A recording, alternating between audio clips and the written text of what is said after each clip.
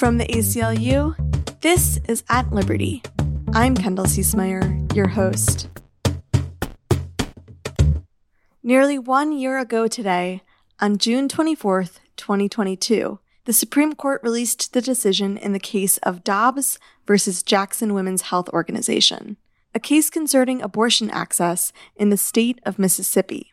Instead of following decades of precedent set by decisions in other cases involving abortion access that had thus far kept Roe v. Wade intact, 5 justices broke from precedent, deciding to overturn Roe v. Wade, and with it, the right to a legal abortion.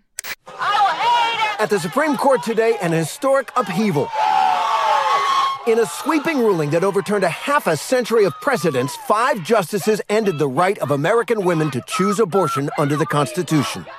A sweeping, deeply consequential decision from the nation's highest court, ruling to overturn Roe v. Wade, the court taking away a constitutional right that women in America have had for almost 50 years. For 49 years, Roe granted foundational access to abortion, allowing people who could become pregnant to choose what's best for them and their families. Since its overturn, we've seen states across the country quickly move to ban abortion, leaving so many without access. In the last year, we have lived the consequences.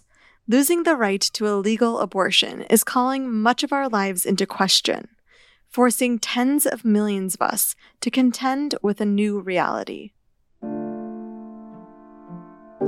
Hi, my name is Ivy, and I live in Ohio. My name is Shelby. I'm calling from Maine. I live in Arizona. I live near Houston in Texas. I'm here in St. Louis.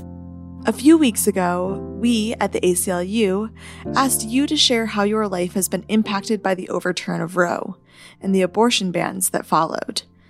We received hundreds of submissions from folks all across the country. Your lives have changed in innumerable ways since just this time last year. I moved from Germany to the U.S. in 1991 when I was 21 years old. I was really proud to become an American, and I gave up my German citizenship, but I've lived to regret that decision because I am seeing the U.S. and Ohio going regrettably, horribly backwards, and the land of the free no longer is. Due to the overturn of Roe, I gave up my practice in Texas. I've been an emergency medicine physician for many years, 30 plus years, and that's a state I no longer practice in by choice. The conditions that the state forces on the physicians to restrict the full delivery of health care to women who have a pregnancy-related condition is unacceptable. The concept is that you need to do no harm, and when the state restricts that type of practice, harm to the patients, the women, may be present, and that harm may be so severe it can lead to death. I have rheumatoid arthritis along with Ehlers-Danlos, and I live in constant threat of my RA drug methotrexate being taken away from me. I really would like to stay healthy. I'm very concerned for the future of this country.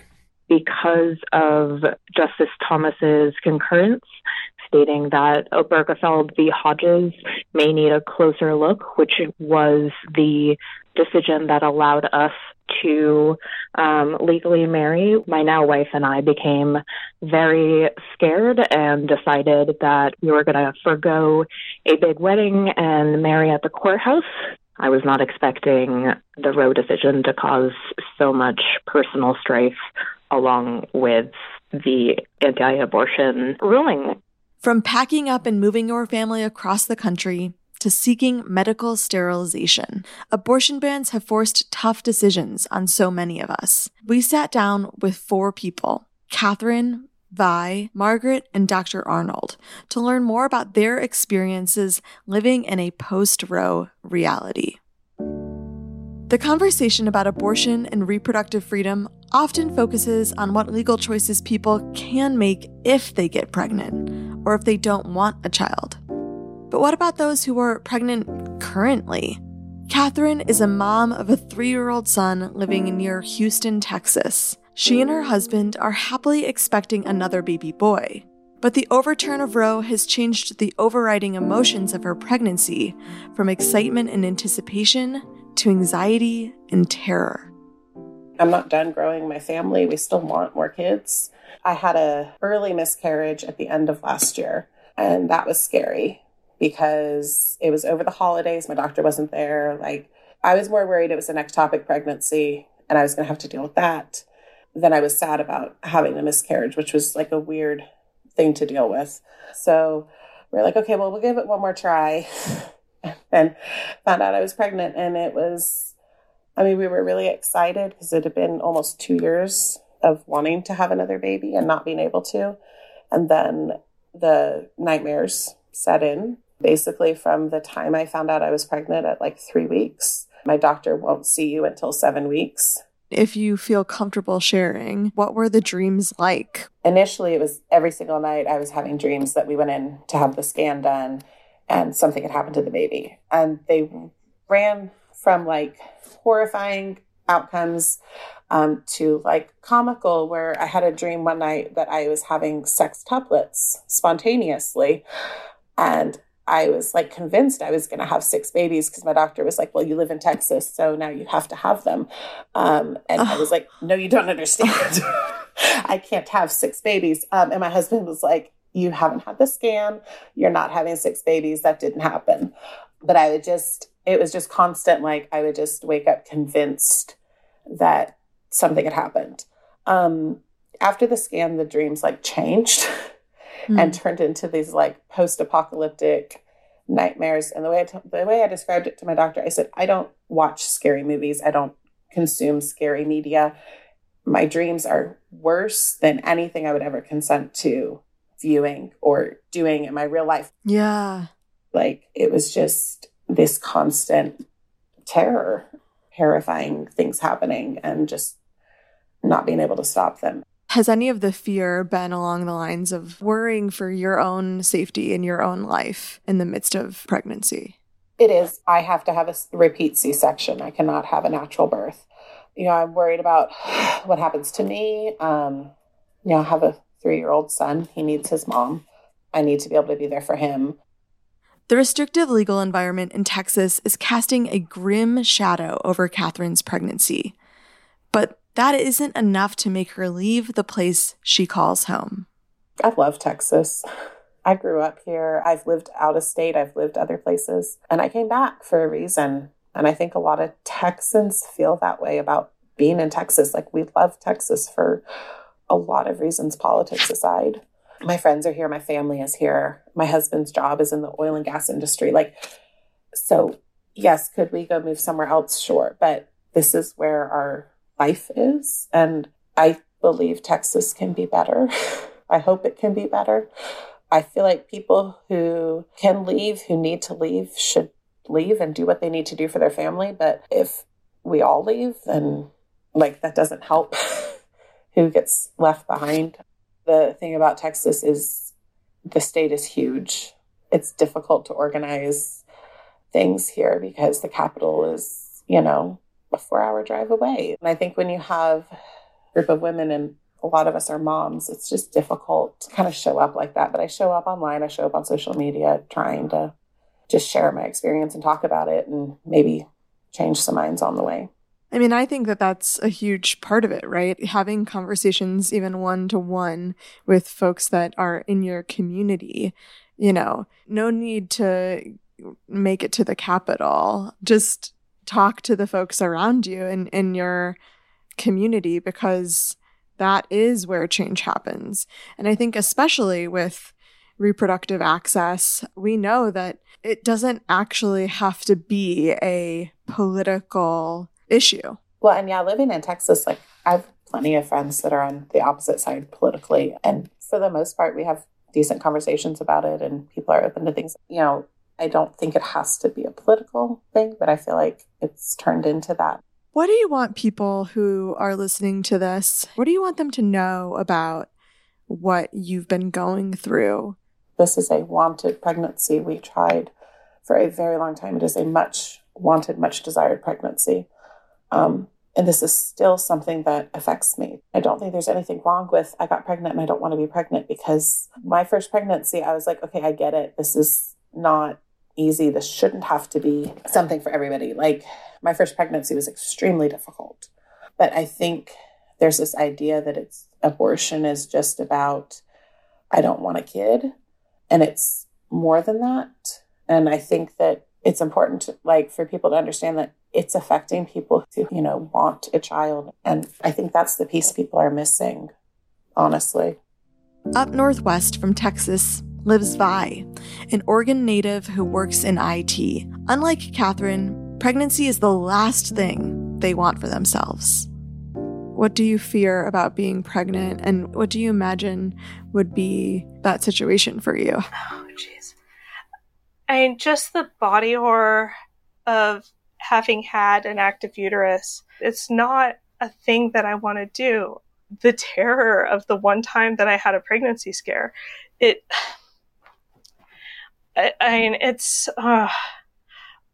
I probably would not have survived if I'd ever gotten pregnant.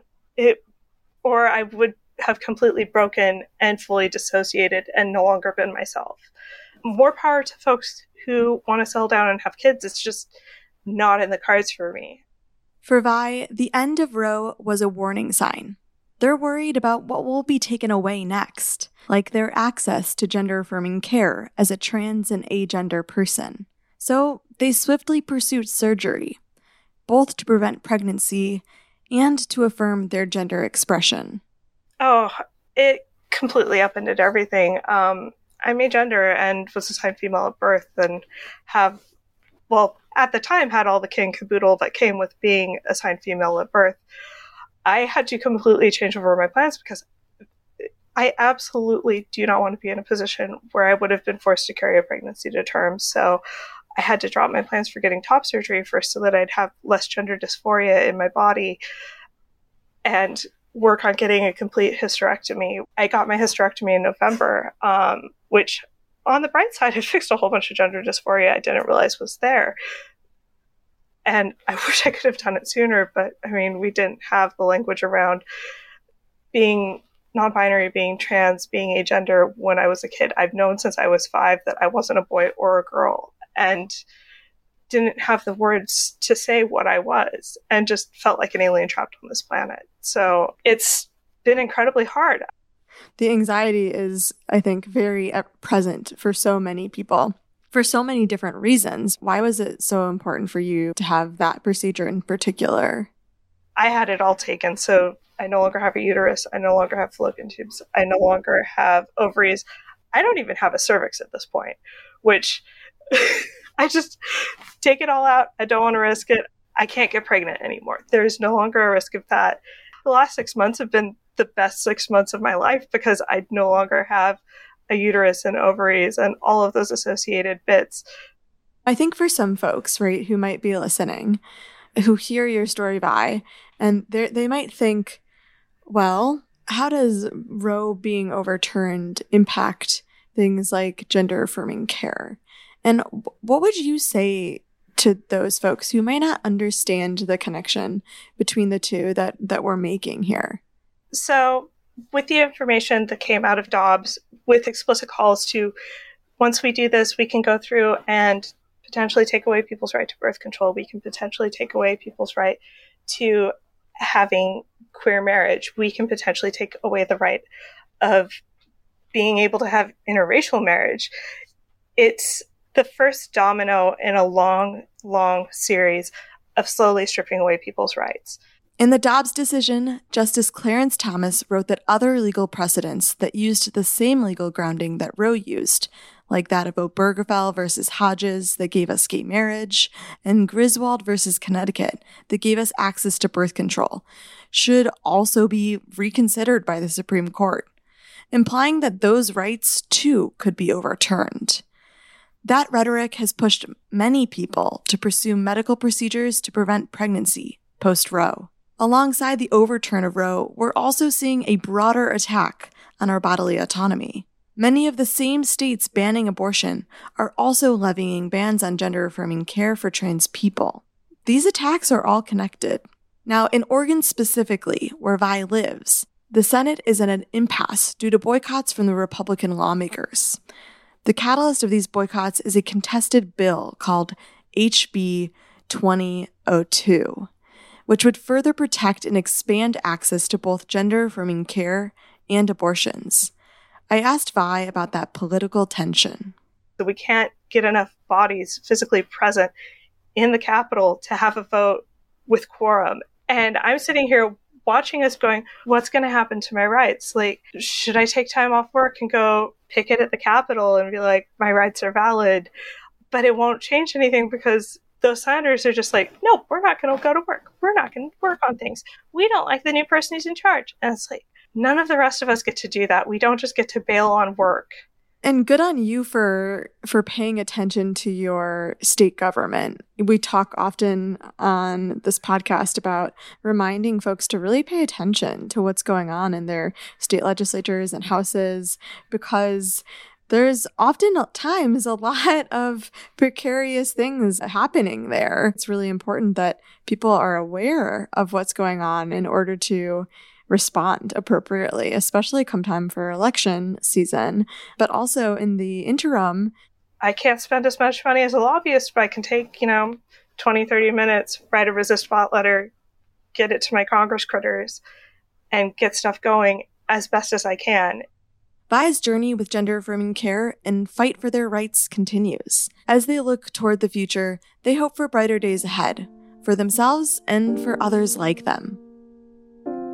I want the kids who are growing up right now to not have to go through what I went through and grow up in the wrong body and then have to constantly fight to try and get to where they wanted to be and deal with all of... It wasn't easy making it here. I'll be very surprised when I make it through top surgery, and I'm going to go to Hawaii and walk around in board shorts as soon as I'm healed up from that. That sounds like a beautiful plan. The overturn of Roe has sown confusion in some of the most challenging aspects of life: parenting, our health, and sex and relationships. Margaret, a romance writer from St. Louis, Missouri, told us about how her dating life has changed in a state where abortion is banned. For me at this point, it's going to have to be someone really special for me to allow them into my life in that way. There's not going to be the casual hookups or anything like that. That is, for me, that is completely over. It makes me take a step back from even wanting to date, to be perfectly honest. It makes me not even want to go there, because on the off chance that something could happen. Do you think it's had an impact on the relationships that you're able to access? Does it feel like it's become another burden, or are the people that you interact with receptive or understanding of the caution that you're using when it's coming to dating? It has made it a much trickier minefield, I would say, with with many of the individuals that I've interacted with as far as dating and stuff like that, who are now taking very much the conservative stance of, so you just want to, kill babies. No, I want to own my own uterus. That's what I want. So it's definitely made it's made relationships end very quickly, I should say, because I'm not willing to go to certain lengths as I'm wanting to get to know them better, and they just want to jump right, go from A to Z instead of go all the way. Take the time to actually get to know each other and develop a relationship. I'm really sorry to hear that. That sounds really difficult to navigate, especially in a dating context that already feels really difficult and vulnerable. Yeah. Oh, dating's already hard enough as it is. Exactly. Having sex with any partner feels like a high-stakes endeavor for Margaret, who both lives in a state that has dramatically limited her reproductive options and lives with a condition that makes it dangerous to her health to be pregnant. I'm someone who, it's not that I can't get pregnant, it's that I shouldn't, because my body and stuff like that for me, if I were to get pregnant, it would be fatal, both to the embryo and to me. So for me, it really puts up a border of, well, do I want to die? Because the problem with the law being repealed is doctors could second guess whether to go and do the procedure that's needed to save my life. And that creates a barrier, I think. For me, it puts up a wall of not wanting to have people get close in that manner. It's like, I like being here. And it's made it so that I, tend to pull back a little bit more and not have that connection with other people. As a romance author, you write a lot about sex, dating, and relationships explicitly in your day job. I wonder if your personal experience since the fall of Roe has changed the stories you're writing and how you're writing them. I try, for my own sanity, to keep politics out of it as much as possible. I mean, I do have heroines who are very willing to speak up for themselves, and they're willing to go toe to toe with the men that they end up meeting and falling in love with. But it's definitely, because I write spicy romance, okay, and which to me is something that is about women's liberation, okay, the right to go and enjoy pleasure, right? Right. And pleasure as you deem it, as it works for you, not necessarily for someone else. So it has made me want to almost be a little bit more cautious in how I portray things and how I talk about things, and just what I go and say, even just a turn of phrase that could potentially be used against me in some manner when that's not the way I was intending it. But it's definitely made me be more cautious. While sexual liberation and the right to pleasure is codified in Margaret's writing, it still remains to be seen as she traverses her real-life relationships. We've heard a lot about medical care from the perspective of those who solely receive it, but the post-Roe reality also has implications for healthcare providers, like Dr. Kate Arnold. I'm an OBGYN, and I lived in Oklahoma for 10 years and then just moved to Washington, D.C. 3 weeks ago. You were living in Oklahoma, and that's because you were working as the director of women's health at a federally qualified health center, caring for people from underserved backgrounds. How did the overturn impact your role and what you could do as an OBGYN and the patients you served in your position at the time? It's interesting because I have never provided abortion care. In Oklahoma, even before Roe v. Wade was overturned, abortion care was very, very isolated to abortion clinics. Now, that said, I had a very good relationship with those clinics and really respected the care that they provided. So before Roe v. Wade was overturned, in my role, I would talk to patients about, hey, here are your options. And, tell them what medical abortion was like, what surgical abortion was like, and then tell them the names of clinics that I trusted. I would be able to talk to the clinic and say, hey, here's the patient's resources, and really make that kind of as much of a warm handoff as possible. After Roe fell, everything about providing healthcare felt more precarious to Dr. Arnold. Oklahoma passed a state law allowing for anyone found aiding or abetting an abortion to be subject to a civil lawsuit, unless the procedure was done to save a pregnant person's life or the pregnancy was caused by rape or incest. Now, this made it really scary for Dr. Arnold and others like her to provide information about how to access abortion to patients in need. The Oklahoma Supreme Court just struck down this law in late May, but Dr. Arnold says that unfortunately, due to a lot of changing guidance, many medical professionals are operating with the same fear and caution as they did when the law was still in effect. She told us about what it was like to do her job amidst this law. In Oklahoma, the most devastating part to me personally was that they put in the law that it was illegal to be aiding and abetting. All over the internet, you're seeing ways for patients to access abortion, and you're seeing funds to help patients who economically couldn't afford to get to a place for an abortion or to pay for the abortion. And yet this law kept me from sharing any of those resources with my patients. And that was the toughest part. And so each clinic and hospital interpreted that law differently. I heard some clinics interpret it as anything you can find on Google you can share with your patients. My organization interpreted it much more conservatively and said that I could talk about the medical counseling. So I could go through, here are the risks, benefits, and alternatives of medical and surgical abortion. Here's what recovery's like. Here's what the procedure's like. But I could not give them any resources to figure out where to get one. I couldn't say like, hey, it's legal in Kansas, or here's a website to go to. Nothing like that. So that was the toughest part.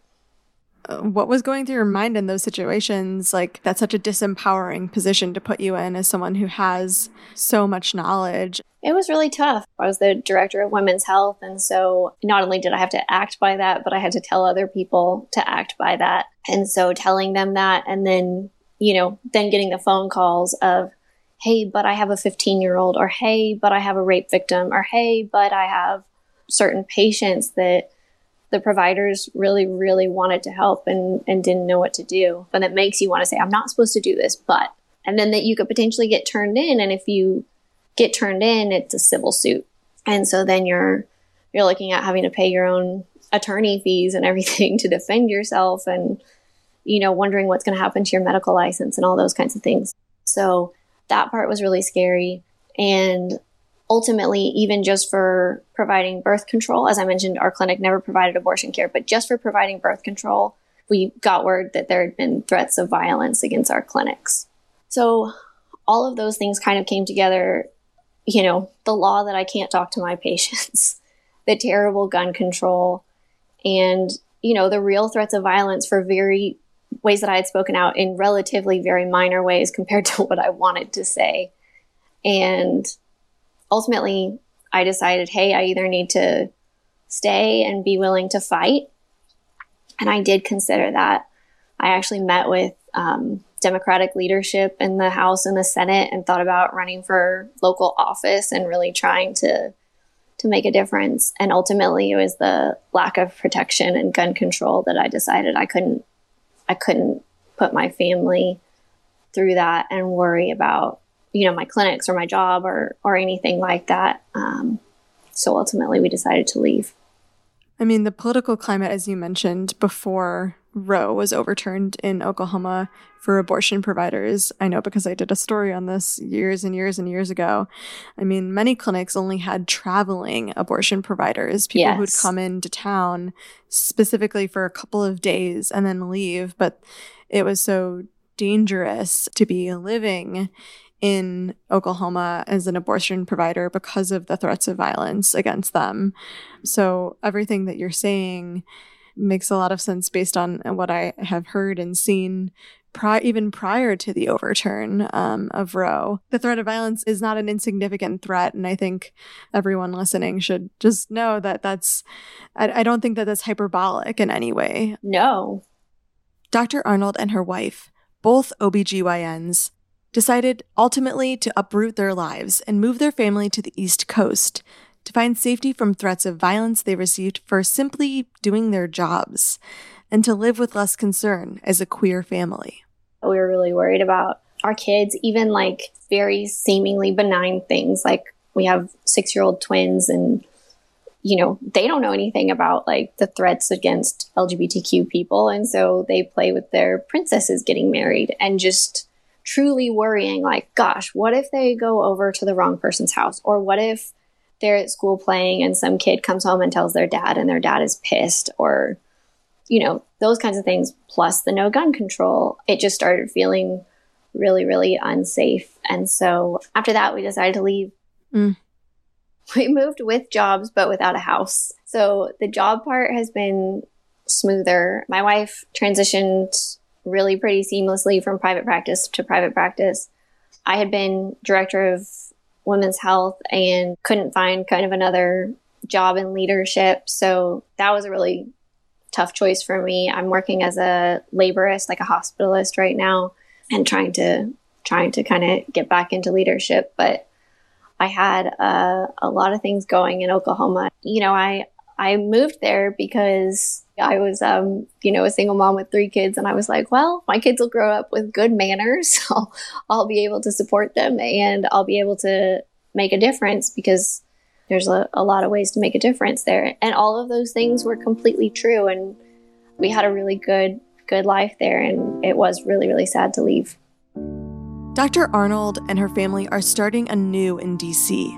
She joins the many other people who wrote to us about moving in search of a more viable future, and the many medical professionals who are fighting to provide their patients with evidence-based medical care at this time.